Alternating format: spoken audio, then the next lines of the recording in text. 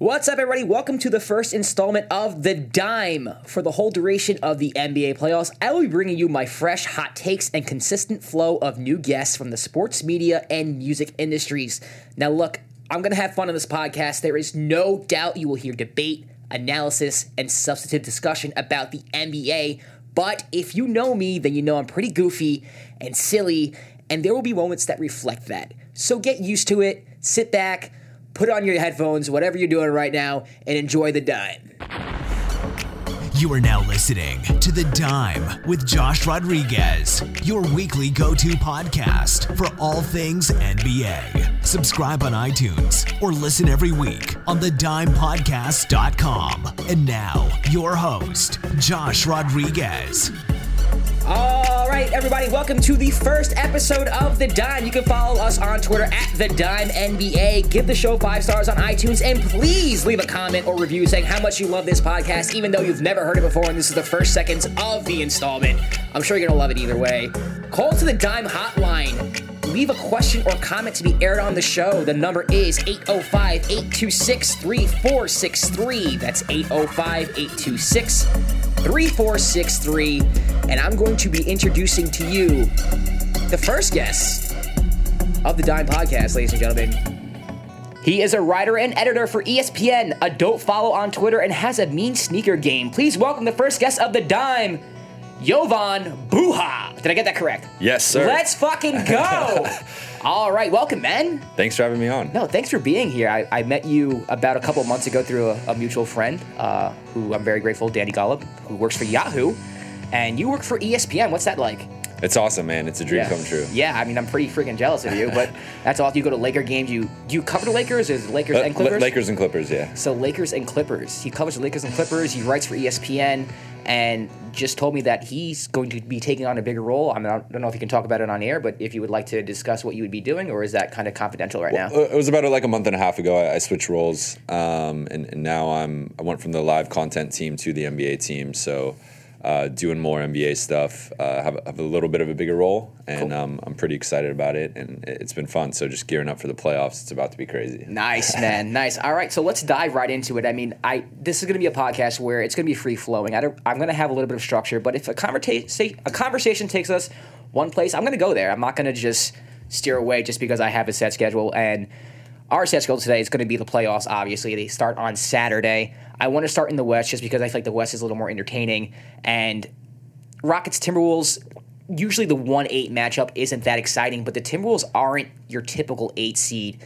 Now, I don't have them winning the series by any means, but do you think they can give the Rockets a run at least? Yeah.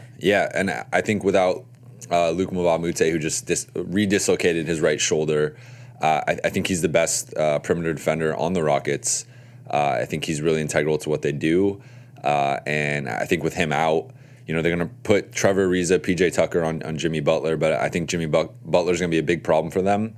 And it would not surprise me if the Timberwolves push this to 7. 7? That's not my prediction. Yeah. But I think the Timberwolves have, people forget the Timberwolves were in the 4-5 with the Thunder right before Jimmy Butler got injured. So Jimmy Butler got injured.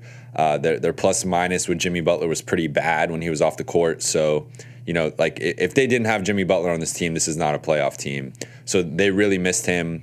They obviously dropped from the 4 down to 8, almost missing the playoffs, having that crazy play-in game yesterday. So with Jimmy Butler back, this is really like a 4 seed. So, this is almost like a second-round matchup for the Rockets in the first round. And to not have your best perimeter defender, in my opinion, is a pretty big blow for them. So I think ultimately the Rockets are just so good offensively and the Timberwolves are so inconsistent defensively that it kind of plays out where I think the Rockets just have too much talent. But, it would not surprise. I think there's going to be a lot of close games. My official prediction is Rockets in 5. Yeah. But I could see it being 2 or 3 games come down to the last 2 or 3 minutes. And the Rockets just have too much firepower. So kind of like the series last year with the Rockets and the Thunder, where it was a 5-game series, but it was as close as a 5-game series as you could possibly have. And we didn't even mention Karl Anthony Towns. He's going to be a problem for the Rockets too. But at the same time, I think the Rockets, just the way they spread you out, they have so many shooters. I don't think the Timberwolves are good enough or disciplined enough defensively to really contain them, and I think the Rockets are going to put up a bunch of points. I'm still not used to a Tom Thibodeau team being this bad defensively. It's so weird. Yeah. I mean, you figure that's the one thing that they would be able to hang their hat on is defense, and they're literally, I think they're last or second to last in field goal percentage. Well, it helps when you actually sign guys on your bench that can play defense, which the Timberwolves haven't really done. So, part of that is on Thibodeau for how he's managed the team as, the president and coach. But yeah, this team doesn't have a lot. It's a typical Thibodeau team where they don't have a lot of depth. They're going to play. They're probably going to play 7 guys in the playoffs, which is crazy. But I think the Timberwolves offensively can probably keep up with the Rockets. Just when it's crunch time, when they got to get those stops, I don't think they could do it. Yeah, I'm also a big believer in that math. It's like the Rockets are going to shoot a ton of threes, and the Timberwolves just don't shoot that many threes. And totally. Even though the Timberwolves, I don't think their offense is that bad. They run a lot of pick and roll stuff for Karl Anthony Towns, like dribble handoff type of stuff, but they don't hit the 3 enough to even keep up with the Rockets. So I'm with you that it's going to be Rockets in 5, but I'm not really sure if they're going to be that close. I don't think the games are going to be that close, to be honest with you. I see it being some of the games where it's like, it's a 7-point game in the fourth quarter and the Rockets kind of pull away. Something like that. Well, I think this series is actually going to be good for the Rockets moving forward because, you have what happened to them last year where they had that disappointing second-round matchup with the Spurs. Yeah. They probably should have won that. They had more talent than the Spurs. And then you have Chris Paul's playoff history, which is a little bit checkered. I think this team needs to be tested, and I think this is going to be a good first-round test for them. Because I want to see how they react when they get punched in the mouth. Yes. How does this team, if they go through the first 2 rounds, winning, losing 1 or 2 games, they go into that Golden State series, 8-1, 8-2. I think they're going to get punched in the mouth by Golden State, and I think that's kind of too late. Oh, wow. I think they got to get punched in the mouth earlier and kind of respond to adversity. And I think if they could do that in round 1 or 2, I think they'll be much better prepared for that Golden State series because that's going to be a hell of a series. And that's pretty much the criticism on James Harden right now is that he can't take a punch in the mouth in the playoffs. Even D'Antoni to a certain extent in the playoffs as a coach. And then Chris Paul, I think, kind of unfairly gets this reputation of not being clutch or coming through in the playoffs. He's never reached, a conference finals. I don't think it's on him. Well, maybe. You can kind of blame him. I think the Clippers had this one team when they lost to the Rockets that one year. Yeah. Granted, he was hurt during that series, but I think he unfairly gets this reputation of not coming through in the playoffs, but they all have that reputation. So I do think you're right in that sense. If they do get punched in the mouth early, it's good for them. I just don't know if the Timberwolves are that team. They would face the winner of the Thunder and Jazz, though. And I think the winner of that series could... That's going to be a tough one. Yeah, they could probably provide that punch. Now, what do you see happening in that series?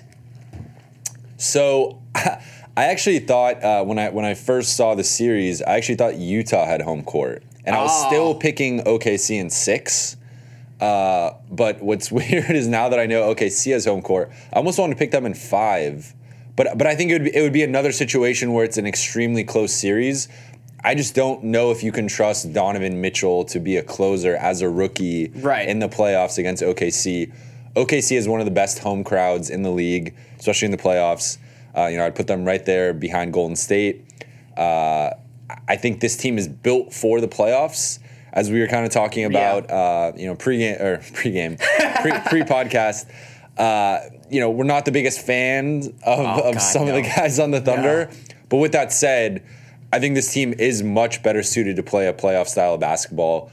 They've kind of been this grinded out possession by possession team in the regular season, which doesn't really bode well when you're playing against, just regular season basketball. It's a more high paced, more higher variance. I think in the playoffs, the pace is going to slow down. It's really going to be about talent and kind of extracting talent possession by possession, which the Thunder have as much talent really as anyone besides Golden State and maybe Houston. So to me, I think OKC is built more for playoff basketball. I think just having Russ, you probably make the case Russ and PG are the 2 best players in this series. Yeah. Rudy's up there. Rudy's so underrated, man. But Rudy, offensively, at some point, you need a bucket. Yes. And I know it's kind of cliche, and I don't really subscribe to that type of basketball.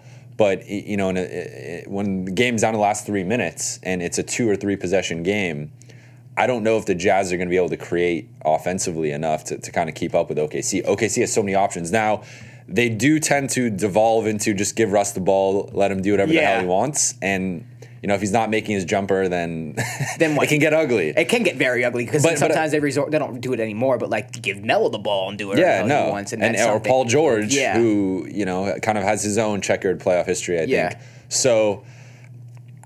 I think this is going to be a really ugly series. I think it's going to be a lot of like 90-85 basketball. Yes. But at the end of the day, I don't know if you can really trust Donovan Mitchell as a rookie. It's hard. Yeah. Like he's done it in the regular season.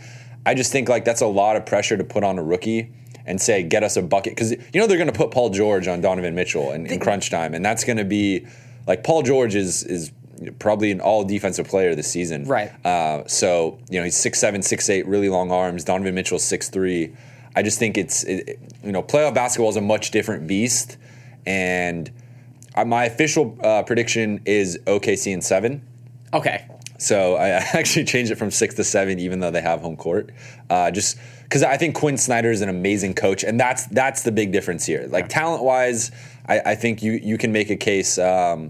Two best players in OKC, maybe third and fourth on Utah, but then you go down and they have Steven Adams, Carmelo, more talented than anyone else on Utah besides Gobert and Mitchell.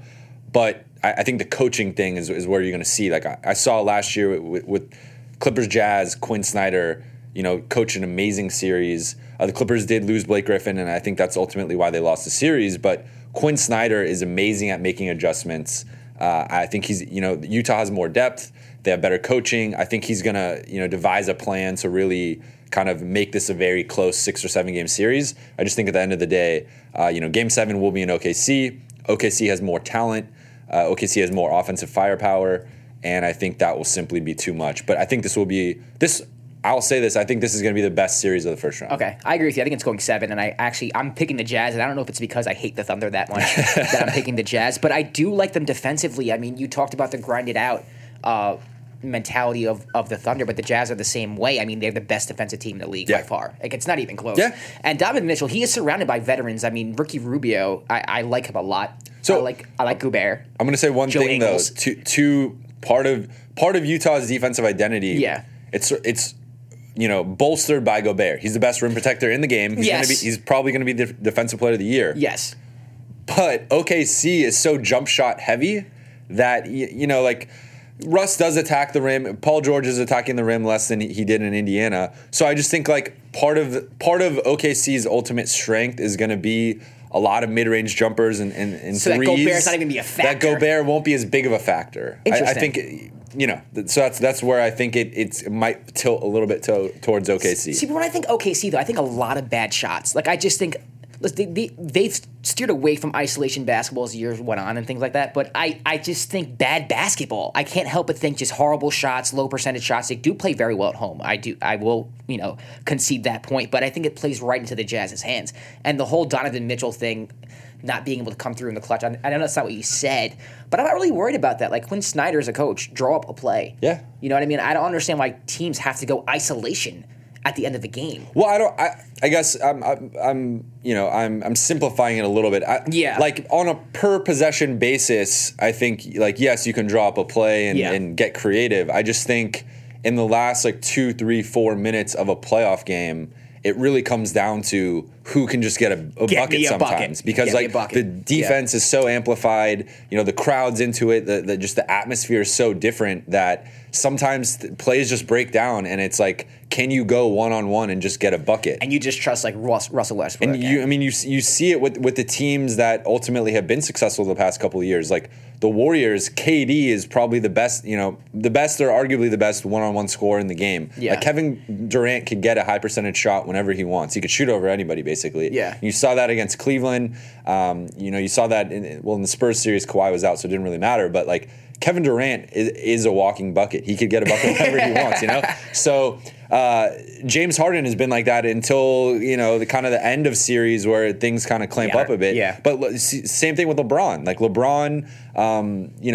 the Cavs play their style where they kind of spread the floor, but sometimes it just comes down to LeBron's going one-on-one. He's getting to the rim. You're either fouling him or he's making the basket. So to me, yes, I believe in Quinn Snyder. I think he's going to get very creative, and I think he's going to exploit, OKC's inconsistency. OKC is good defensively too. I think they're a top 5 defense. Very underrated defensively. So, and they miss Andre Robertson, which I think would, if he was here, that maybe makes this series like a 5-game series because you put him on Mitchell, you let George rest a little bit defensively. Without Robertson, that kind of puts a lot more pressure on George, I think, to play two-way basketball. But ultimately, I think this is going to be an extremely ugly series. Yes, it is. Like you said, I think it's going to be like pulling teeth for these teams to score a lot. But I just think OKC has too much firepower, and it wouldn't surprise me too. Sometimes you see when a younger team plays a little bit of a more veteran team, the more veteran team gets more calls. So it wouldn't surprise me too if you see situations where Westbrook and George are getting more calls late game than Donovan Mitchell. That does make sense. You don't want to put it on the reffing, but like I have noticed that tends to happen in the playoffs. Yeah, I just think the DNA of the Thunder, like I said, I am so anti-isolation basketball. No, I agree. Like, Melo drives me insane. And when you listen to the podcast, you're going to hear me rant about Carmelo Anthony probably every single episode of this podcast. Russell Westbrook, yes, he averaged a triple-double, but his assists are a different type of assist. I think we can all agree on that. He doesn't really move the ball around or conduct an offense. And Paul George... He stat hunts. Yeah, Paul George is kind of relegated to sitting out on the perimeter, Russell drive kick, and then every once in a while he'll do what he has to do. But their offense to me is so discombobulated. And yes, they are really talented, but they're not playing a team that is that bad defensively. And I understand what you're saying about Gobert. Gobert is in the middle. The Thunder are going to take jump shots. It's not even going to matter. I just think that a well-coached team like the Jazz can beat a team like the Thunder, and in late-game situations, they're not going to go isolation. I think Quinn Snyder will get creative. They have a couple players who can shoot the ball. Joe Ingles can shoot the ball. I completely trust him taking the last-second shot if it's a drawn-up play. And I think a lot of coaches go away from that, in crunch time, and that drives me insane. It's because it's like, I know you have a star. I know you have a go-to player or someone to go to when you need a bucket, but it doesn't always have to be that way. Yeah. I don't know if you remember Game 7 of the Finals, Cavs and Warriors, the year the Cavs won. The last 4 minutes were all like isolation crap basketball, and it just so happened that Kyrie hit the shot. But I don't like the last 5-6 possessions were just one-on-one, and it was just the ugliest basketball. And I feel like Quinn Snyder's the coach who's just not going to let that happen. He's not going to let that happen. He's going to run plays. He's going to run offense, sideline out of bounds plays, and just create good looks for his team. I'm not worried about the Jazz in crunch time. You did bring up a good point, though, about the referees. I didn't think about that. Well, and I think there's two other X factors that we haven't talked about yet. Playoff Steven Adams is a thing. I really like Steven Adams. I think while I don't think he's going to play Gobert neutral, I think he's going to get kind of close. At least like counting stats, like points, rebounds, blocks. I think he's going to be up. Like, he's an offensive rebounding machine. So you also got to think about if they're if they're designing their offense where they're going to try and bring Gobert out or make Gobert have to come up to contest. Right. Westbrook or Paul George, Steven Adams is going to feast on the boards. Like, he just moves dudes when he goes, crashing the glass. Yeah. And then number 2, Ricky Rubio. It's his first playoff appearance.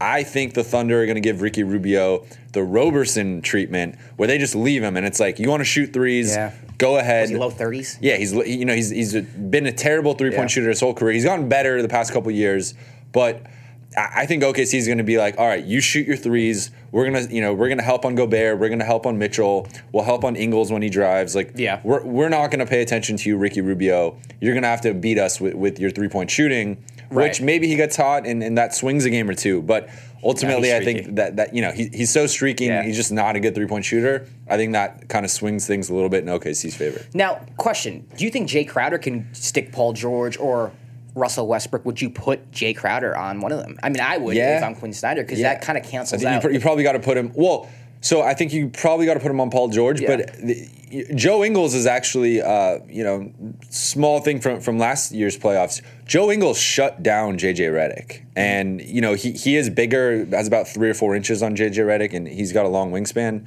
So there was a bit of a size disadvantage there for JJ, but Joe Ingles did an amazing job on JJ, was very physical with him, basically grabbing and holding his jersey the whole time, and refs just don't call it. It's playoff basketball. So I think Joe Ingles will be in the mix too. But yeah, I mean, I think you're probably going to have to put Donovan on Russell. Yeah, I mean, and then you're going to mix up Crowder and Ingles with Melo and Paul George and kind of just see which one. You might have to put Jay Crowder on Carmelo, because Carmelo's a bit bigger, and he's going to try and bully Maybe Ingles. I don't think Ingles is as strong as Crowder. So it also depends what Crowder they get, right? Are they getting Cleveland, Jay Crowder? I mean, he's been good in Utah. So. Yeah, so it's like he bounced. That was kind of weird. He went to Cleveland. That was, I thought, the steal of the Isaiah trade was that they got Jay Crowder. No one talks about Utah. And then he was just trash in Cleveland. Yeah. And then he goes to Utah, and all of a sudden he's back to Boston, Jay Crowder. It was like an inside job or something. All right, let's shift series. Warriors Spurs, the 2-7 matchup, and I think the Warriors. I was talking to my friend AJ and Josh in a group chat. They're going to be on the podcast later on, and the Warriors to me just continue to get lucky. They're playing a Spurs team without Kawhi Leonard. You don't have Steph Curry. They could easily face. I mean, just look at any teams in the Western Conference playoffs right now. I think any of these teams could have given them a series. Not saying they would have beat them, but I mean, I think the Spurs without Kawhi, they don't have a shot. There's no way they can beat the Warriors. Yeah, I mean, to your point, I think Portland, Utah, Minnesota, and probably those three teams, I would either pick them to beat the Warriors, or I'd pick it in Warriors in 7. Yeah, I think it'd be a really tough series. Pelicans, kind of talked about. I'm not high on the Pelicans, right? And then Spurs are the other team where it's like, I think if Kawhi was playing, I would pick the Spurs. Even if Kawhi, came back for Game 1, I think I would pick the Spurs as long as he's like 80% of Kawhi. But I just don't I think Pop is gonna devise some type of schemes to make this more last year when Kawhi went out, it was a sweep, and it was pretty ugly. It was bad. Really bad. So this Spurs team, I think they're more prepared just because they've been without Kawhi the whole season. LaMarcus Aldridge has been playing, arguably the best basketball, close to the best basketball of his career. I think he's going to be a problem. He's Draymond cannot guard LaMarcus Aldridge. LaMarcus is one of the guys that gives Draymond problems. There aren't many of them, but LaMarcus is one of those guys. And the Spurs, the Spurs are the Spurs. They play team basketball. They're going to move the ball.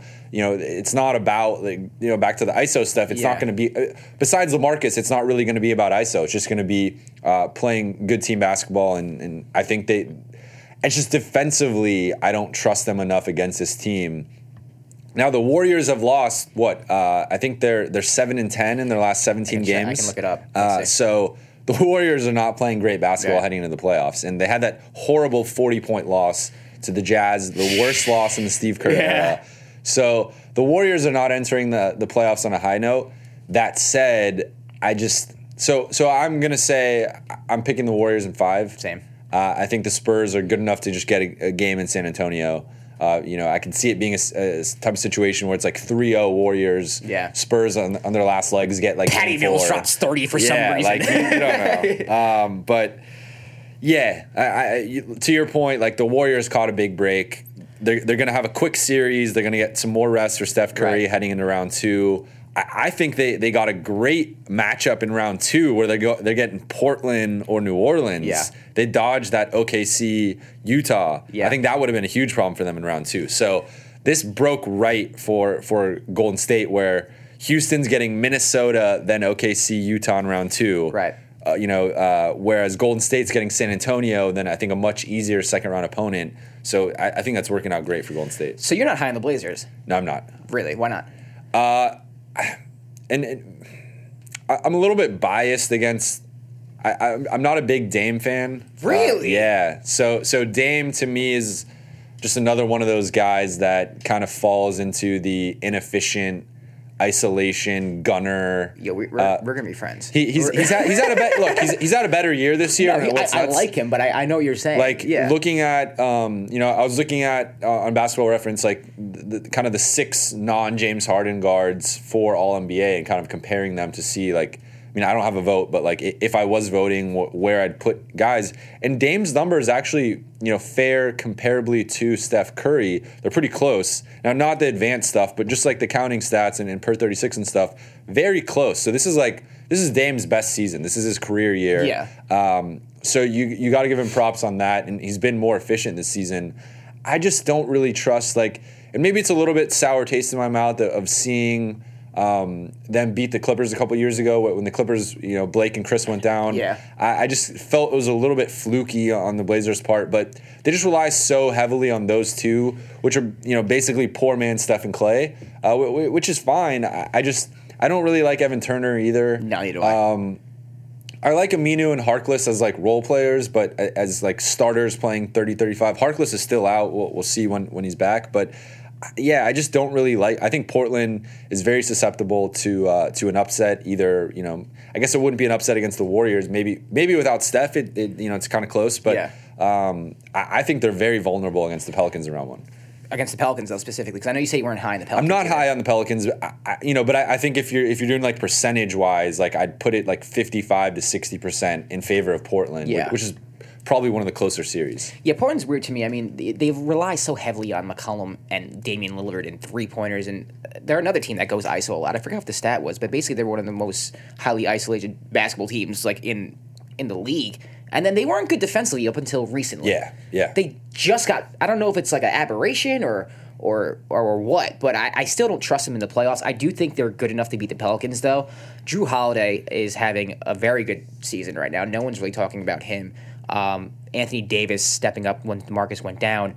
But, who else do they really have besides that? They have Mirotic, say his name. Mirotic. But who else, really? Solomon Hill?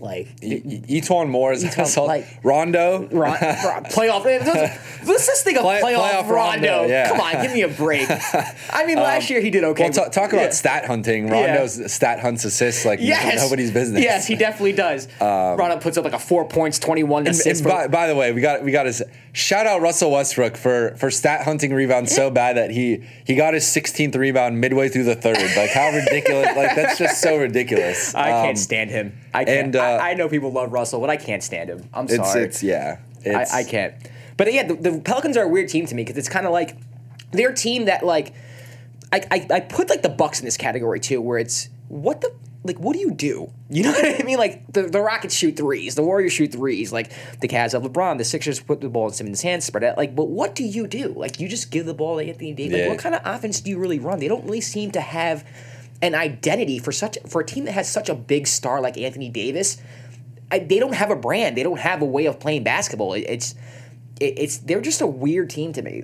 Yeah, I mean they've been shooting the ball a little bit better this season, and they have a little more depth in the past couple years. But to your point, I don't think they really have an identity, and I think their identity kind of is just Anthony Davis is a top 5 player. That's really all it is. And then Drew Holiday's been playing really well lately. Drew Holiday's out of bounds. Rondo's been solid at times. He's inconsistent, but he's been solid. And Etuan Moore has actually had a solid. And the Mirotic trade has worked out because they kind of needed a shooting big to play with Anthony. Anthony Davis has been very reluctant to move to the 5. It's not why they brought in Boogie, but they've always had. Omer Asik or Agensa, or now they have Okafor who's in there. So it's Anthony Davis is still kind of reluctant, but when they go Anthony Davis at the 5, Mirotic at the 4, I think that just puts so much spacing around him that it's a bit of a problem because you can't really guard Anthony Davis one-on-one. He's at this point, he's got the face-up game, he's got the turnaround jumper, he can drive on you, he can post up. He really is a multi-dimensional offensive player. He's gotten better at passing out of double teams and stuff. So as we were talking about before, I think he's going to put up monster numbers in this series. I'm saying 35 and 15. I think he's going to obliterate the Blazers, and that might be enough to keep the Pelicans in this series, keep it competitive, 6 or 7.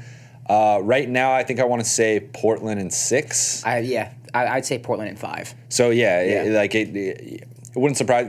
Look, the Pelicans got to win a playoff game first. Yes, they haven't won a playoff game in the Anthony Davis era. So, to your point, they got to win a game before it starts to change my mind a lot. But I do think and Portland hasn't really been playing well heading into the playoffs either. They had the win against Utah, but Utah was coming off a back-to-back. They really had that one big winning streak in the middle of the season. That was it. And that's kind of been their. Yeah. That's the other thing that Portland has been literally 3 years in a row where they start the season off around 500, even a little bit, below 500. Yeah. Middle of the season, they catch fire. Dame starts to go off around the All-Star break. Right. He's pissed off about not making the All-Star team. And then he gets hot. And then, they kind of go back down to earth. Right. And then they head into the playoffs. And, a couple years ago, they caught a break with the Clippers, 2 best players going down. Then last year, they played, I want to say, the Warriors in round 1. Was it? Last year? They played... Who'd they play last year? Was it the Warriors? I think it was.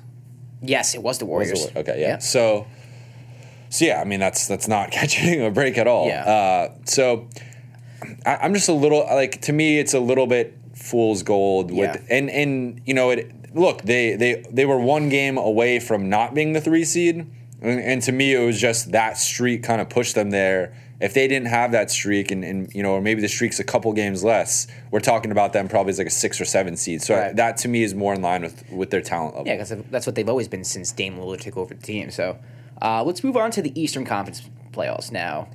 Raptors-Wizards 1-8 matchup. I am not a fan of the Raptors. I know they changed their style of play this year.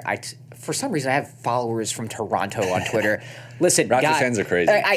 They're great. They're great. I love the fan base. Crazy could be positive. They're shooting more threes. Yeah. They're playing faster pace. The bench. Let Raptor fans talk about their bench. But our bench this year, our bench. Listen, you guys are fugazi. I'm not a Raptors fan at all. I'm not. I'm sorry. I'm not a big DeMar DeRozan fan. Not a Drake fan?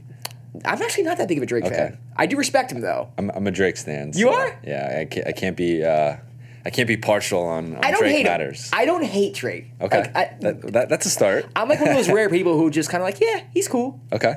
I feel like that's rare though. I feel most people are like either really like him or can't stand him. I agree. Yeah. Well, I think he's very polarizing. Yeah. And the Raptors aren't really that polarizing of a team, but I can't stand them. I don't know what it is. And I think this year they changed up their style of play. Yes, they're shooting more threes. DeRozan's shooting more threes. Their bench, yes, your bench is good. Your bench is good, Raptor fans. Okay, whatever. But at the end of the day, do you think it comes down to just Lowry and DeRozan not being a good enough duo to get over the hump? Yeah, I think so. Yeah. Like I think we've seen. So the Raptors are 0-9 in game ones in franchise history. Not even just recently. Like recently, they've obviously they've lost every game one, and recently it's been a thing, and it's kind of been the story with this team. But especially because most of those series they've been home lately. But so they've never won a game one. Honestly, like I'm gonna base my confidence on the series on game one. Like they have to win game one. Like you got to show me this year's different. Can you do it? But this like Kyle Lowry and DeMar DeRozan, it's we like you're talking about with Chris Paul. We tend to get into these stereotypes of players and like Chris Paul actually his playoff numbers are better than his regular season numbers. And he's in the playoffs. He's a first Hall of Fame point guard. Yes, he's a top 10 point guard of all time. Top five, probably top 5. Yeah.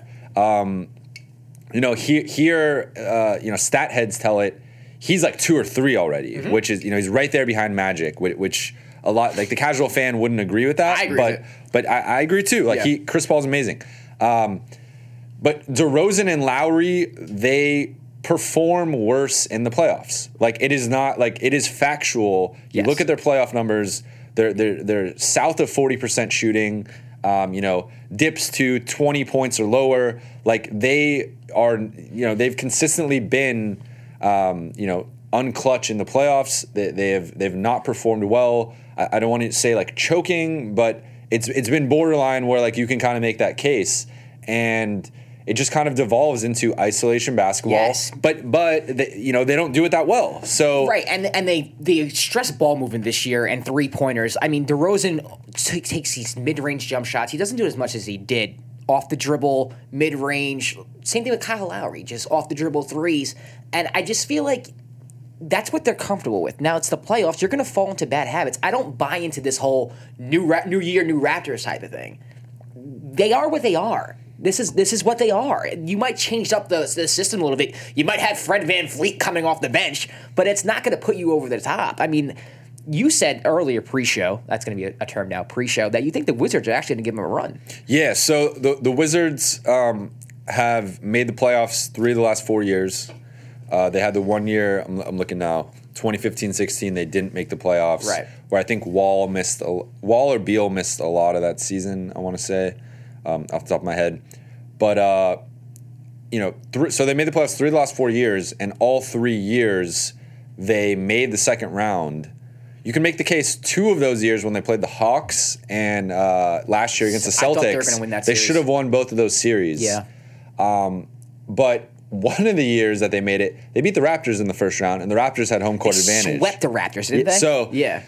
So point being, though, I think the Wizards are like almost the reverse Raptors, where their play goes up in the playoffs. I like it. Like Wall goes up another notch, Beal goes up another notch. I think with the Celtics series, they just didn't have enough depth where, and Scott Brooks, to his fault, doesn't really stagger. So, he was playing kind of the starters and then the bench for like 8 to 10 minutes a game. But those 8 to 10 minutes a game, the Wizards are getting crushed. Yeah. So we'll see if that could happen again, and that could end up being a determining factor in this, because the Raptors bench, I mean, I'll say that I actually buy into the Raptors bench in the sense that I think that's been part of their problem the past few years, is they haven't had a lot of depth. So even when DeRozan and Lowry have underperformed, but then on top of that, they've been kind of like, they've been Clippers East basically, where, when their bench comes in, they've struggled to score, to stay afloat with other teams.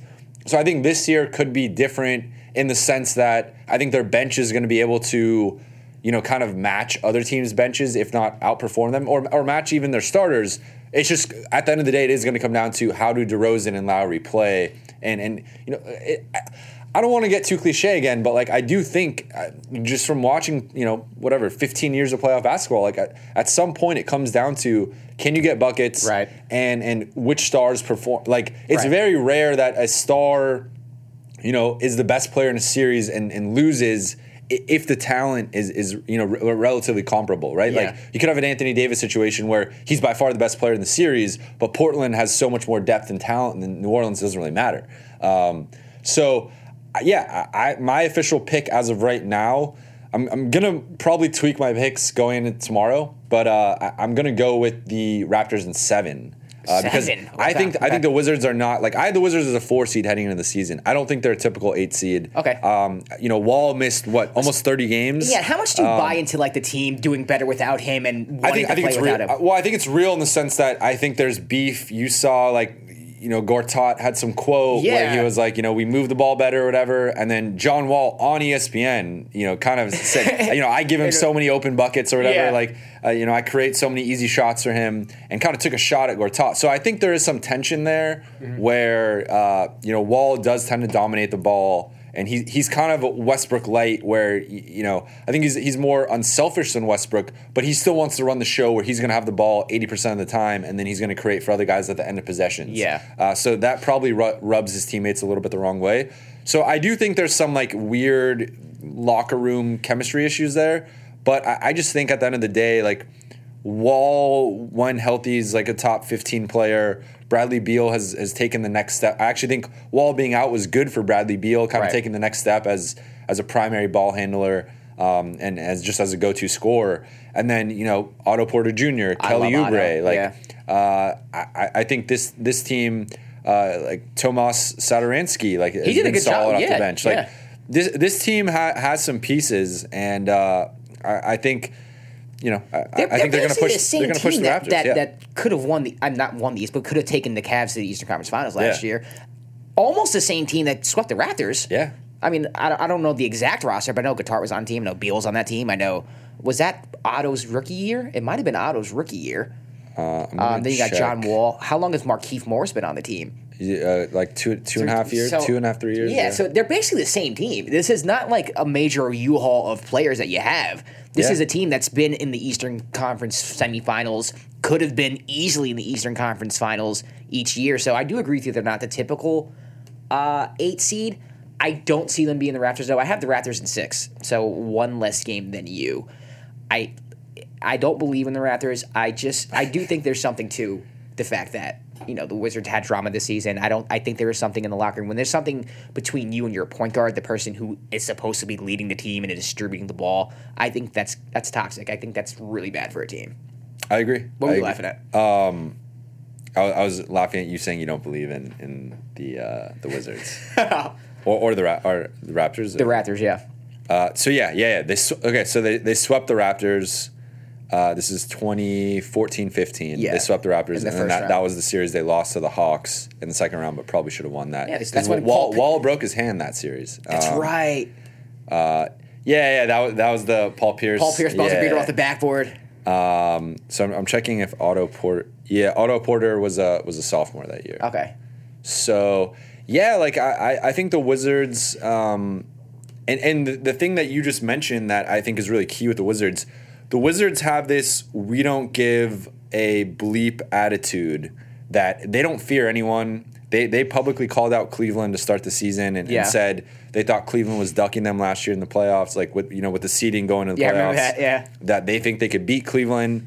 So obviously this is a different Cleveland team, which we'll get to, I'm sure in a second. But I think Washington has this fearlessness to them and almost this like cocky arrogance that kind of makes them play better, because I don't think the Raptors have that. Maybe they have a little bit of it after, but the thing was 2 years ago they were the 1 seed, and then they got their ass kicked by the Cavs in the Eastern Conference Finals. So it's like there's got to be some. I don't think that there's some doubt in there. And that's the thing. If Washington comes in and throws that knockout punch in game one, there's going to be a lot of fear in the Raptors. Like, you're going to see all the fans, and not to get Toronto fans in my mentions, like, I love Drake, I love The Weeknd, I've been to Toronto once. I love the fans. I love Toronto. I think it's crazy how they surround the building for the playoff games. We the North, I think that's so it's great. Awesome. But, so, I don't want to get Toronto fans coming after me, but that said, I think you're going to see a lot of, like, DEFCON 1 panic when they lose, if and when they lose game one.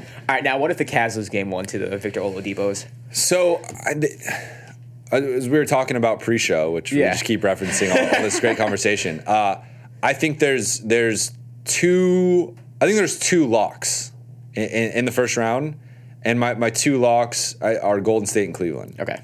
I want to put Houston probably as a lock. I think there's an alternate universe where, like, Timberwolves really Timberwolves at their peak, I think, push Houston. I just don't know if Timberwolves can get to their peak, 3 or 4 games. Right. Probably unlikely. But so I think Golden State and Cleveland are the two locks, like 100% book it. Those two teams are winning. Right. I don't see any scenario where they don't win. And I actually think kind of secretly Cleveland wanted Indiana over the potential 6th seed, which could have been Miami, Washington, or Milwaukee. To me, like, it's a nice story, Indiana. I had them missing the playoffs. Yeah, everyone did. No one had made the playoffs. Most improved player. Even Sabonis coming, he had a good start. Well, which goes back to Westbrook. Yeah. You see how good Oladipo is. Don't get me started. Oladipo, Sabonis. That guy. Yeah. Now, he wasn't this guy last year, but that guy was still the potential was there last year, absolutely. And he was the number 2 pick. Yeah. And the fact, like, that was actually my hottish take last year was with the whole. I was Team Harden on the MVP debate. Me too. And I mean, I thought the stats backed up Harden, regardless. But going into team record and stuff. I actually think the Thunder had more talent last year than the Rockets. Because the way I like to look at this type of stuff is I'm like, throw both teams into a pool, like on a playground, and you're doing a draft, right? So you got Westbrook and Harden as the 2 team captains. I think number one pick between both rosters last year, I'm probably going Oladipo or Adams. Like, that's 1-2. Exactly. And then you start going into, Cantor was on the team last year. Cantor was on the team. Robertson is an amazing defender. Like, he's terrible offensively. Like, he's a huge liability offensively, but I almost think his defense is good enough to kind of negate that or neutralize it. So, I almost would go like 3 Thunder players potentially over any Rocket last year. Like, you have Eric Gordon. Ryan Capella was not Capella last year. He wasn't Capella last year. And then people made Ryan Anderson to be like the next coming of like freaking Mark Price or whatever 3-point shooter you want to talk about in the 90s. Like, nobody picked the Rockets to be as good as they were last year. Some people didn't even have them in the playoffs last year. And then you saw it materialize in round 1. Yeah. Like, they played each other, and it was close, like you said, but the Rockets won in 5, and I think the Westbrook MVP isn't going to age well in history. I don't think it's going to be as bad as the Derrick Rose MVP. Right. But I think, like, we're going to look back and be like, I think Harden should have won. I think the Rockets overachieved so much last year that it hurt Harden. That people started getting this idea that the Rockets were supposed to do what they were doing, and they weren't. They were so good last year and this year as well. But last year, no one that I talked to last year, from what I remember, had them being any type of threat whatsoever. And then all of a sudden, they're beating the Warriors. They're 2-3 seed, and it was like it was expected. They hired Mike D'Antoni. Let's be honest. Mike D'Antoni's reputation was in the dirt when he was hired. Yeah. No one believed that he could coach a team to the playoffs or even have the success that he's having again. So it's so weird to think about last year's MVP race because I feel like the Rockets overachieving the way they did, and the Thunder, they overachieved too, but to the point where it was cute. It was like, we're the 6th seed, we're the 7th seed, and look how much help Russ doesn't have. It was the narrative of that rather than Russell Westbrook, the player, and the whole triple-double thing never happening. I mean, this year he's averaging a triple-double again. Why aren't you talking about him being the MVP What's funny again? is, I'm not going to do this just because it would take too long, but I hope someone does it, if someone's listening or just someone on Twitter will think of this. Like, I want someone to go back and look at all the people that voted for Russell Westbrook. Yes! And make a list, and then those same voters, I want to see how many of them don't even have him on the ballot this year, because I think he's not going to be in a lot of people's ballots. Or he's in the fourth, fifth, but I wouldn't have him on my ballot. Right. And I want to go back and see that because you can't so they're a higher seed. He's averaging the triple-double again. Right. And you're not even going to vote for him. Right. How many people, I would guess, just making, I think an educated guess here, I would say it's 80% of the people who voted for him last year won't even have him on the ballot this year. Which to me higher. Just makes it a joke. It is a joke. It's a joke. It's an absolute joke. It's all the narrative about your team and the fact that KD went to Golden State, so it was a sexy storyline with him. Oh, look what he's doing without KD. He doesn't need KD. Oh, I love his fiery competitiveness. I can't stand it. Don't get me started. I can't stand it. But we haven't really even talked about the Cavs-Pacers series. We go off to a tangent. I'm with you though, Cavs, in probably 5 or 6. I'm going to say 5. Yeah. People don't we've been saying playoff this player. Playoff LeBron is real. This is year 15. You should know by now. Playoff LeBron might be the GOAT in my. Playoff LeBron's probably the GOAT for the postseason. And then now you have all the Jordan stuff, whatever. But point being, he's going to probably retire with the best postseason resume, championships aside, which for some people that's everything. But he's already the all-time leading scorer in the playoffs. He's probably going to end up being top 5 rebounds and assists in the playoffs, which is nuts. He might even end up being top 3 assists, I think. So I think playoff LeBron is too much for Indiana is a young team. They completely basically rebuilt their team. Yeah. Indiana has kind of underachieved against. Remember last year they had the sweep where it was kind of close, but it was still at the end of games LeBron just took over. It didn't matter, and that was with Paul George, who I would still say is a better, was a better player last year than Oladipo was. Yeah. I know the advanced stats don't really back that up, but I just this is going to be I don't want to treat Oladipo like a rookie because he was in the playoffs last year with OKC, but this is the first time being the go-to guy on a playoff team. It's going to be a much different experience for him having a team really game plan to stop him. Right. A lot of it's going to come down to Miles Turner, Thaddeus Young, Trevor Booker, Bogdan Bogdanovic or Bojan. Yeah. Sorry, wrong Bogdanovic. So I just don't think Indiana, and I think LeBron has never lost in the first round. His first season he didn't make the playoffs, but every year since then he's gotten out of the first round. I just don't see any I don't see that changing against this Indiana team. Neither do I. And I'll give them a game in Indiana, especially because the Cavs have their own issues with Larry Nance, Jordan Clarkson have never been in the playoffs before. Yeah. Rodney Hood is a very inconsistent player.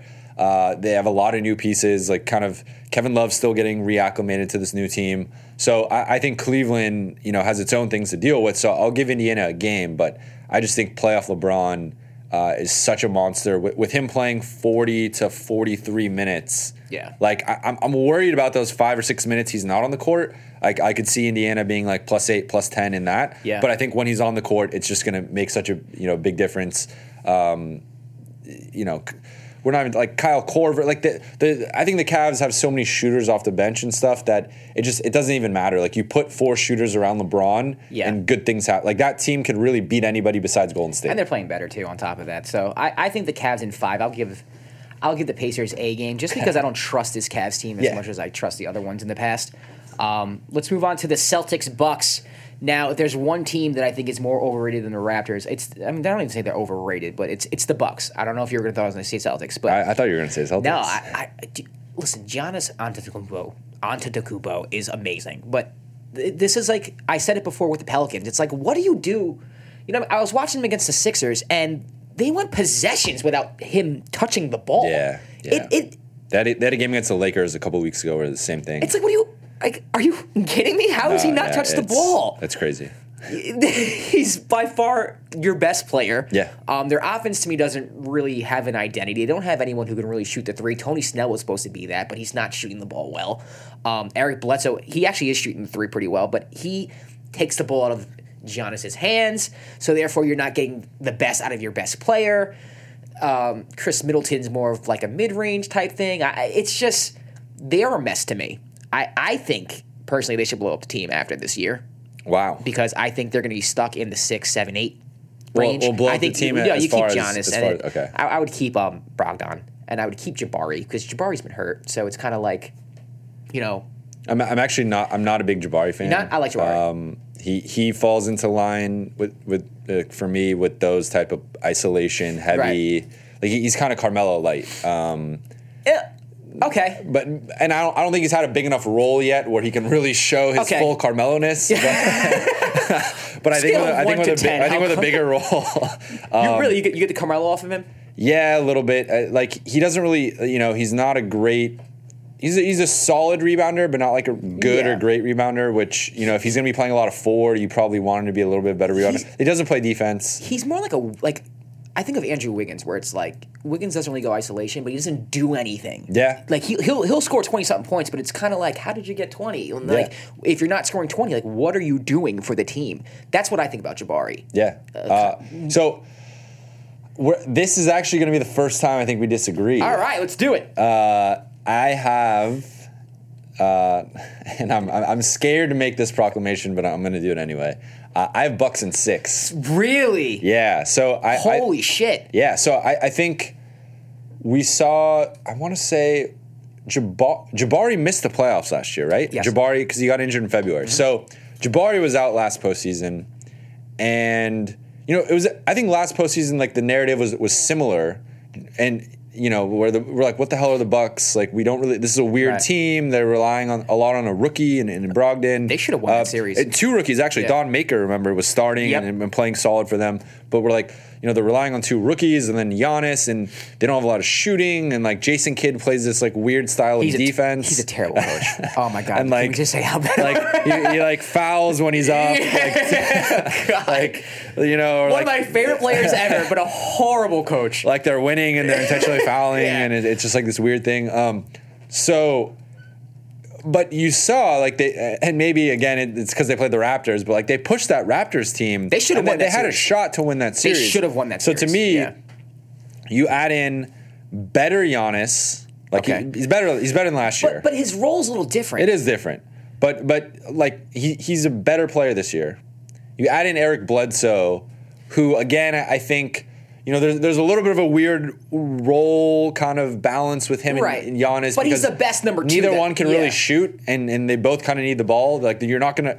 It's tough to kind of put like Bledsoe is shooting better this year, but teams are gonna leave him open and kind of test that jumper. Right. So it is a bit of a weird thing where like if you're already putting those 2 out there. You're going to need to put a lot of shooting around them. And then it's like Jabari, Tony Snell. Like they just got Dellavedova back, which I think will be solid. Yeah. They just got Brogdon back too. So I'm interested to see kind of how they even out that rotation. But I think having Jabari and Bledsoe, the thing is, which I like what, I don't think Prunty's going to keep the job. But I think the thing that he's done that is a little bit underrated compared to what Kidd did was... When they take Giannis out now, they try to keep. We haven't even mentioned Chris Middleton. Chris Middleton is a stud. He's a stud? I think Chris Middleton's a stud. Really? Yeah. I like him, but it's the same thing. I just with that team, he's mid range. Like he can score. Yeah, he can put the ball in the hoop. But he's a good defender too. He's long. Point I was going to make was that. What Prunty has done that I don't think Kidd did, and partially because they didn't have Bledsoe and Parker last year.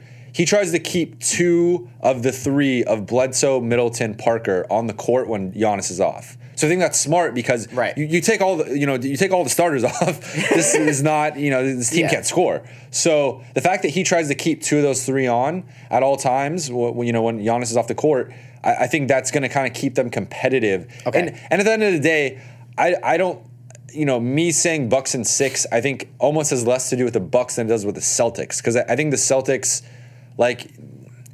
I'm not as high on Brad Stevens as everyone else is. Now he's still my we'll get into the awards, but he's my coach of the year, right? Because I think if you said Kyrie's going to miss 20 games, you're going to miss Hayward the whole season. Yeah, you're going to have guys Smart out and different guys in and out of the lineup. I would not pick this team to win 55 games, be the 2 seed.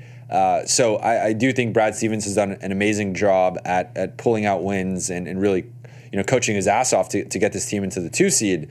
That said, I think there's only so much you could do. I actually think you kind of look at it in the Brad Stevens era. The Celtics have kind of been worse in the playoffs. They've kind of underperformed. I was going to ask you if you think playoff Brad Stevens is a thing. Playoff Brad Stevens, I don't want to say it's a thing yet because I want to give him the benefit of the doubt. They've had some fluky injuries. They would have lost to the Bulls last year. They almost lost to the Bulls. They would have lost, which is nuts. Yeah, because that Bulls team was terrible. Yeah. Remember that big 3, Rondo, Wade, and Butler? That's crazy. That was a year ago. Yeah. So I think it's a similar thing where, your go-to scorer might be a rookie in Jason Tatum. And again, I don't want to keep harping on the isolation, go get a bucket. Right. But with the way Boston plays, I just think again, you see it even with teams like Golden State. The ball movement doesn't flow as easily in the playoffs, and it kind of becomes we're going to run a pick and roll, or we're going to run an isolation, or we're going to run someone off a pin down or a curl, and they're going to catch the ball at the free throw line, and they're going to have to make some type of move in 2 or 3 seconds. Do you trust Jaylen Brown to do that? Do you trust Jason Tatum? No, yeah. Al Horford is also a bit of a shaky postseason player. He's not going to get you a bucket. You can't put the ball in his hand and say, "Go get us a bucket out." And as great as Celtics Twitter makes Terry Rozier out to be, he's not. He's not. So they're also without Marcus Smart. So that's the big one right there. You're without Kyrie Irving and Gordon Hayward, your 2 best players, and by far 2 best scorers. You're without Marcus Smart, who's probably your 5th, 6th best player. You can only be without so many guys until it starts to affect you. So.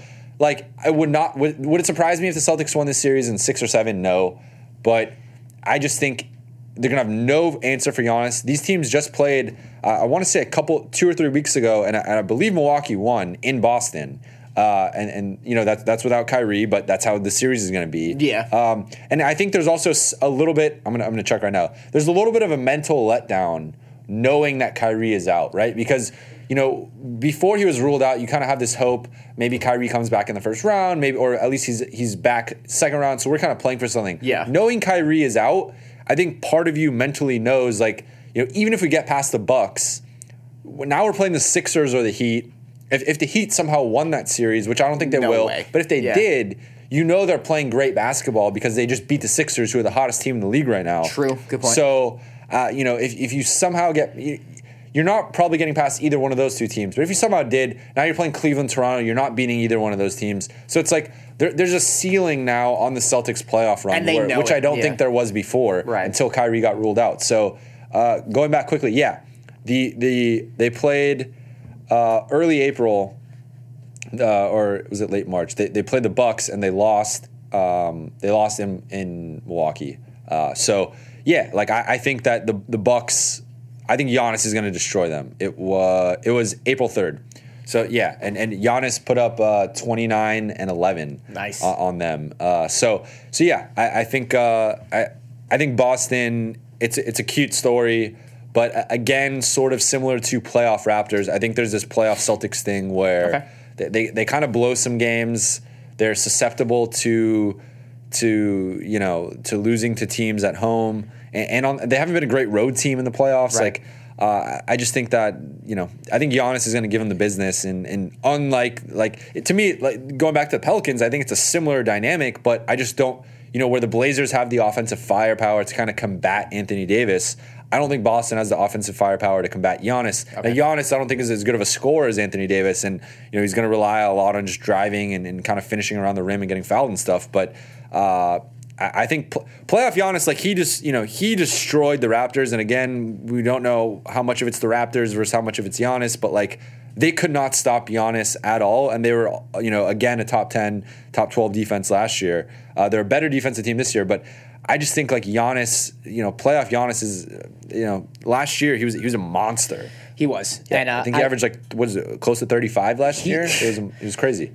I had the Celtics in this in 7, just because of injuries and things like that. I can't get there with the Bucks. I can't. Listen, as great as Giannis is, he still hasn't won a playoff series, which to me is crazy. But I don't know if that says anything about him or just the Bucks organization in general and the way that team is built. Because and remember I think the first time they're in the playoffs, it was either his first or second year. That was the year they lost to the Bulls, and then he shoved Mike Dunleavy into the bench and got ejected. Yeah, they should have won last year. Yeah, they should have. They should have won last year. I think this is just me buying into Brad Stevens. It really is.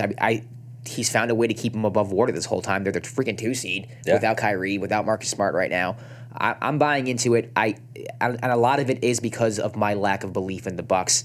I just don't like the way they play, and it's hard for me to pick a team in a series when I watch you. And I'm like, I can't subscribe to your brand. Just to put things in perspective a little bit, and I don't want to buy too much into stuff going in the playoffs just because guys rest, and it's a little fluky those last 2 or 3 games, 4 games heading into the playoffs. But Celtics heading into the playoffs, 2-4 in their last 6 games. Okay. With the 2 wins coming against the Bulls and Nets, 2 of the worst teams in the league who are both tanking. Right. Losses, Milwaukee, Toronto, and Washington. So 3 potential teams they could see in the playoffs. They all lost to. So Bucks was close, a 4-point game. So that could have gone and that either was way. Milwaukee, right? Yeah. Okay. Toronto lost by 18, and Washington lost by 12. So I think that's a little bit of a playoff preview to me. And looking at the stats, like the guys were kind of Boston was still. They almost had a scare there with the Sixers starting to win some games. They had a chance to potentially get the 1 seed with Toronto. Yeah. They ended up losing that game, and that kind of cost them the 1 seed. But they were still in the mix, and they were going for it. They didn't get it, and to me, that's again, I don't want to read too much into stuff going in the playoffs, but sometimes you can kind of glean some stuff from how teams are playing heading into the postseason. Yeah. And that probably leads us to our next matchup. Yes, the hottest team in the NBA right now, the Philadelphia 76ers. Hottest team ever going in the playoffs. That's the longest winning streak going in the playoffs. Yeah. Look at that. They're playing the Miami Heat, who are supposed to be hot based off of their name, but definitely they have no shot against the Sixers. This is my lock of the playoffs. I know you mentioned you had 2 locks before. I can't see the Heat beating the Sixers 4 times. Honestly, even with or without Joel Embiid. Is he coming back for game 1? He's supposed to be back for game 2. Okay, so for game 2, honestly, I don't even think they need him. Ben Simmons is playing out of his mind. I think the addition of Marco Bellinelli and Ailey have helped a lot. Everyone seems to know their roles. I think T.J. McConnell, he knows what he's doing. J.J. Redick's having a career season shooting the basketball. Everything is just coming together. I think they play extremely well. I think they play for each other too, which is interesting. I don't know if you saw Markelle Fultz get his triple-double, but when he got the triple-double, basically the whole team just as if they just won the freaking championship. Young stole it from Lonzo last game of the season. Yeah. It's crazy. the record of youngest triple-double. It's crazy. So, I am so high on the Sixers, it's ridiculous. I think they're going to the Eastern Conference Finals, which is something that I don't think is that bold of a thing to say right now. They'll face the Celtics or Bucks next round, and I think they should be favored to whoever they play. But I can't see this being a series at all. I think the Heat are a nice story. I think Spoelstra, is a very underrated coach. He doesn't get the credit that he deserves. But there's nothing that the Heat that they do. I mean, I haven't watched a lot of Heat basketball, but when I watch them, they're just whatever, the Heat. I mean, so yeah. I mean, I think that this is on paper. This is one of those series. I wouldn't say the most, but it's up there. More so than even the seeding would suggest, where I think one team clearly has more talent than the other. Yeah. That said, to your point, I think Spoelstra is a top 5 or 6 coach probably. Yep. Somewhere in that mix. Obviously championship pedigree, and I think he coaches really well. I think, remember this team has kind of missed the playoffs the last couple of years, but they've been like, last year they had that crazy stretch, where they're like 30-11 or whatever. Yeah. So to me, we haven't really seen this iteration of the Heat in the playoffs. So it's kind of like they're a fresh team where we don't really know, like they could play to their talent level, or they could it could be an opposite of Boston where like they actually overachieve, or Toronto, whatever. To me, like the two guys I'm really interested in, and it's funny because I feel like a radio talk show host with all like going so star driven with all my takes, but like Dragic and Whiteside, right? Like Whiteside for. Now this is the fewest amount of minutes he's played in the last 3 years in the Heat. That's why he complained. He had that. He's out. Then he got fined. He's checked out. He is, but it's his first. I believe it's his first time being in the playoffs. They played like against Charlotte. Was he on? I'm not sure. Okay, you could be 2 years ago. I think it was. Let me check. When they beat Charlotte in the first round. That was Wade's last season with the Heat. Then I think you're right. Yeah. So this is the second time in the playoffs, but like. Without Joel Embiid, I think that like now you're going up against Amir Johnson and Whiteside. That's the one. Yeah. Who's that? Rashawn Holmes, like Dario. It's a much different beast than going up against Embiid. Yeah. And kind of similar with Dragic, like that. I guess they might put. I don't know if they're going to put Ben Simmons on him or what, but like the Sixers do kind of have this weird thing where. JJ has had to guard a lot of point guards because they go with Ben Simmons at point guard, and he's 6'10". He can play D, which he can. No. I actually they just rather put him on someone. I think that's what wins him the Rookie of the Year argument. Well, there's a couple things, but I think his defense is amazing. It's just like, do you want him? He's going to have such a big role offensively. You don't really want him chasing Goran Dragic around. Screens and running the baseline. Throw and him stuff. on old man Wade. Yeah. So like that's kind of more what you want. Yeah. So to me, like I'm interested to see how those two guys can potentially exploit the Sixers. The rest of the team, like the Heat are gonna grind. Like the Heat are gonna have to grind this out, muck it up, make it an ugly series. Hope to slow it down and just kind of make it a physical, tough like. We're going to foul a lot. We're just, we're going to make this really ugly basketball.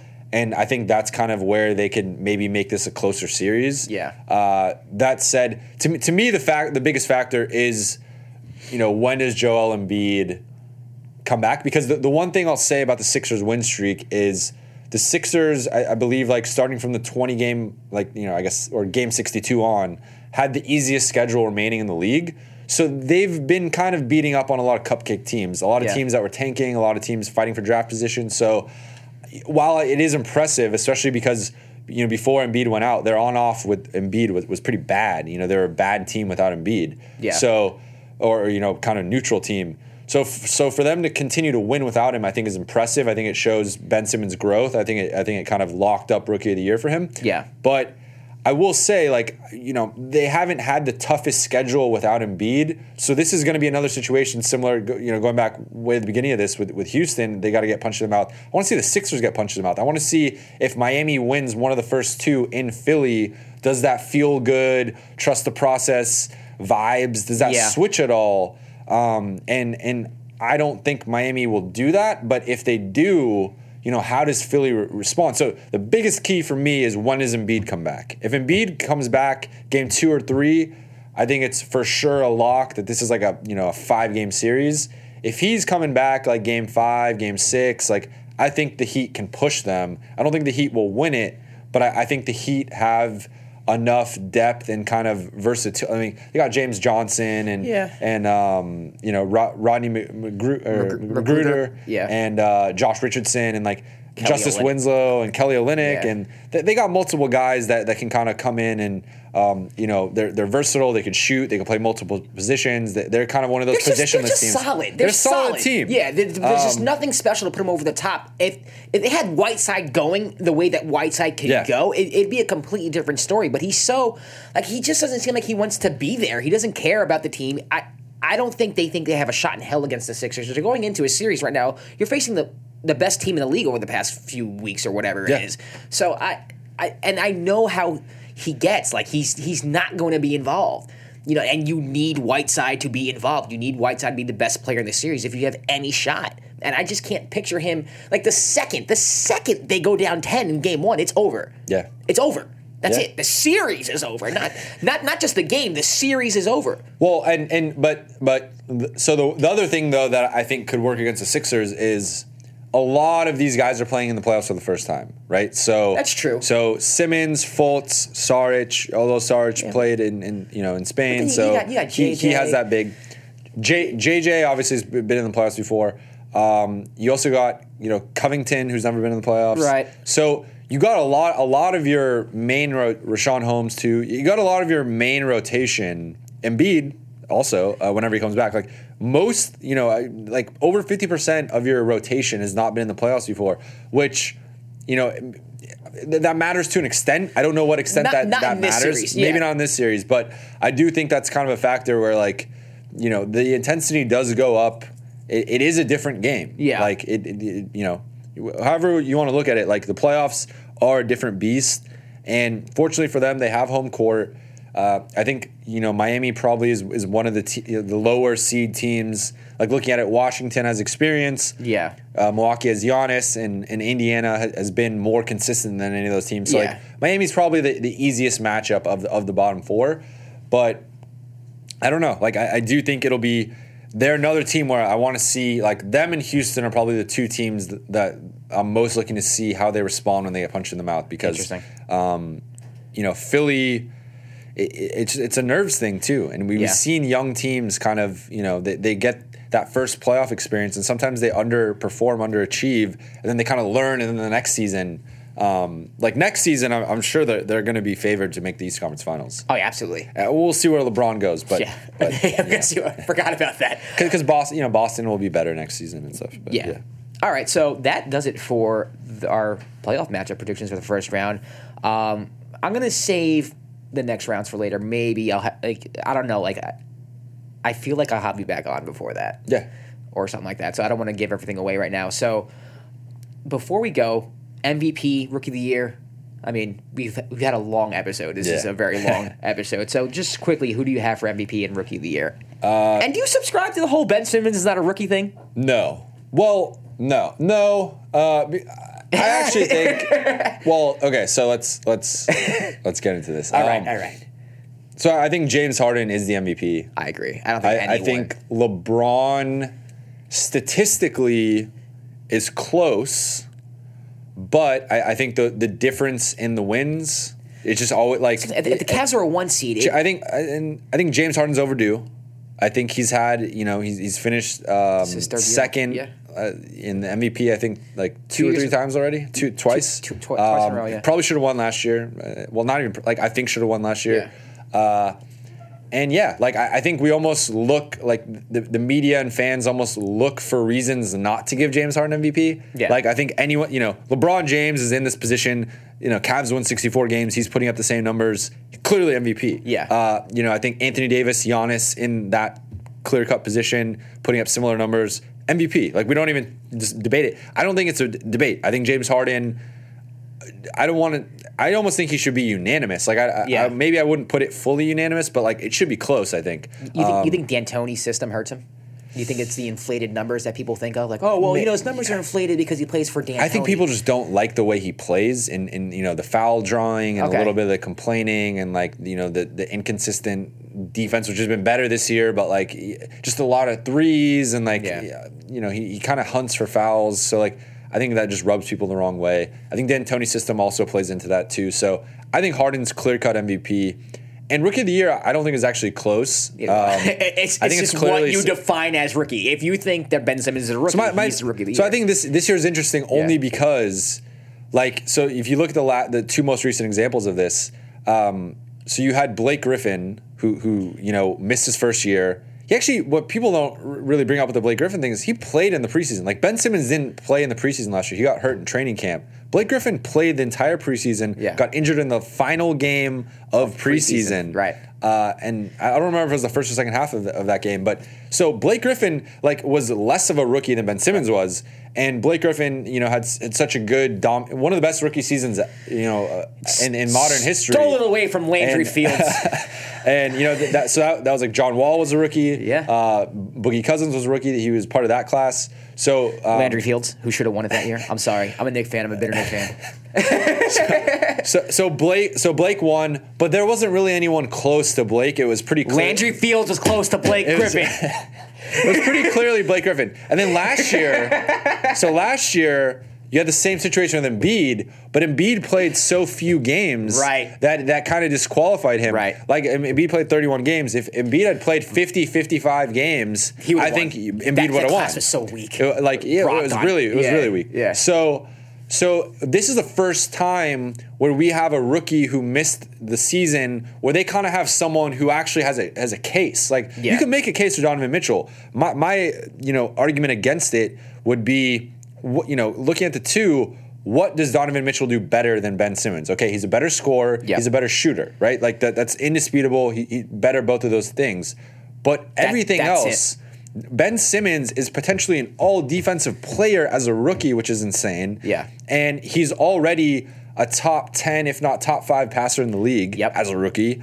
And, he's already all-around guys. You probably put Westbrook and LeBron ahead of him, and then he's right there as third, of just like an all around, getting triple doubles and just and then that's kind of arbitrary. Like we don't want to give too much power to that, but at the same time, like, he is a very positive impact on this team. You saw, look, it's impressive that the Jazz got the 4 seed, especially when they're 9 games under 500. It's impressive the Sixers got the 3 seed. Like, the Sixers won 50 games. Yes, and yes, Embiid was a big part of that. But remember, Embiid didn't play back-to-backs. In the first half of the season, Embiid had minutes restrictions for most of the season. Right, like a lot of this was Simmons helping out and being kind of that.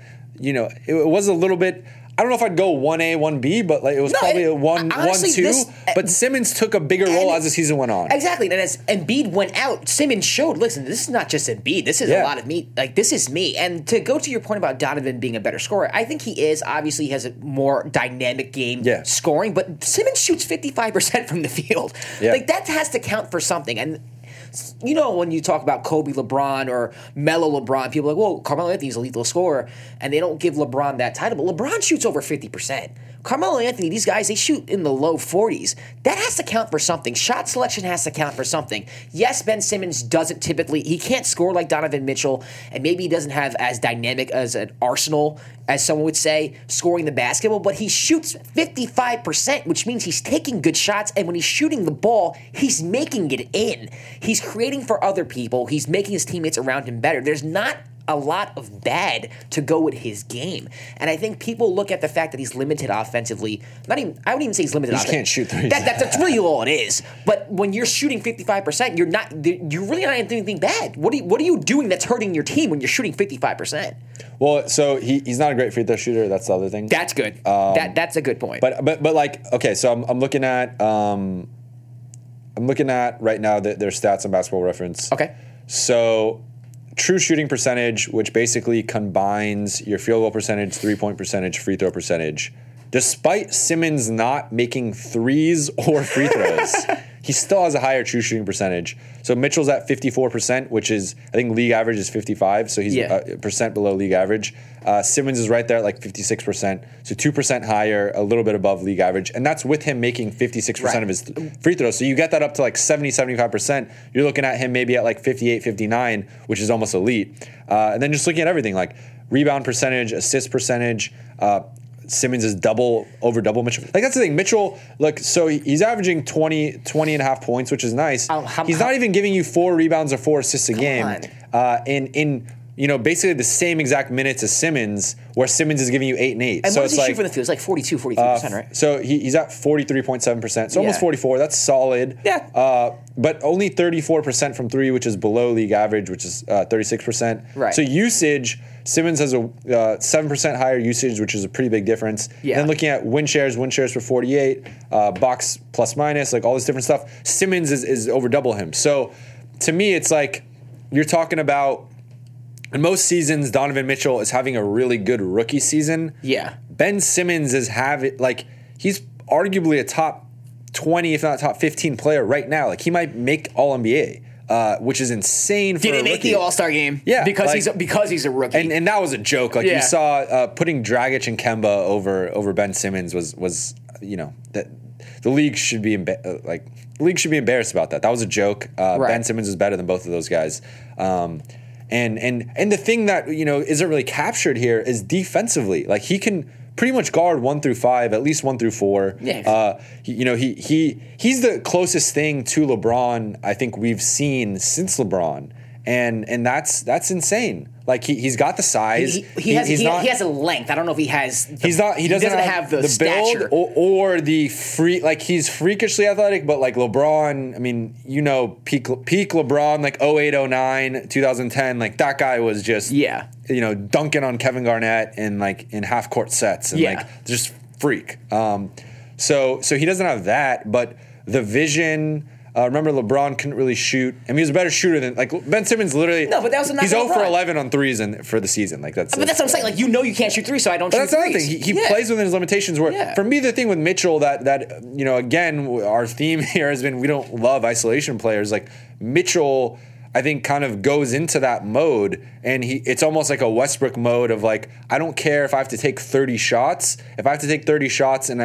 so I think a lot of people will see his lines like, oh, Mitchell had like 25 and 6 tonight. Well, he took 27 shots, so like, what exactly? It's not that impressive to get 20, like a lot of Carmelo Anthony effect. A lot of players can get in the league can get 25 points on 27 shots. If you shoot 25 times, you should get 20 at least. What? You shoot 25 times. In the 30s, close to 40. So you shoot 45%, 50%. You should get. That's 12 field goals. That's 24 points right there. You get to the line a couple times. You should be getting at least low 30s, mid 30s. Clearly not math majors here. No. So like the point being, like, Mitchell's having a very solid, good rookie season. Put him against most rookies in the past like decade, you'd probably go 50-50. Like, it'd be kind of either or, like, who you pick. Simmons is having one of the best rookie seasons in memory. Like, he's averaging 2 steals a game. Like, that Simmons is just better. Like, it's dumb to me that there's this debate going on. I think it's clearly Simmons, and I think what it is the style of play. Mitchell kind of has that alpha dog, Westbrook, like Dwayne Wade type of, I'm small, I'm attacking the rim, I'm flashy, with his dunking and stuff. Like, so people like that.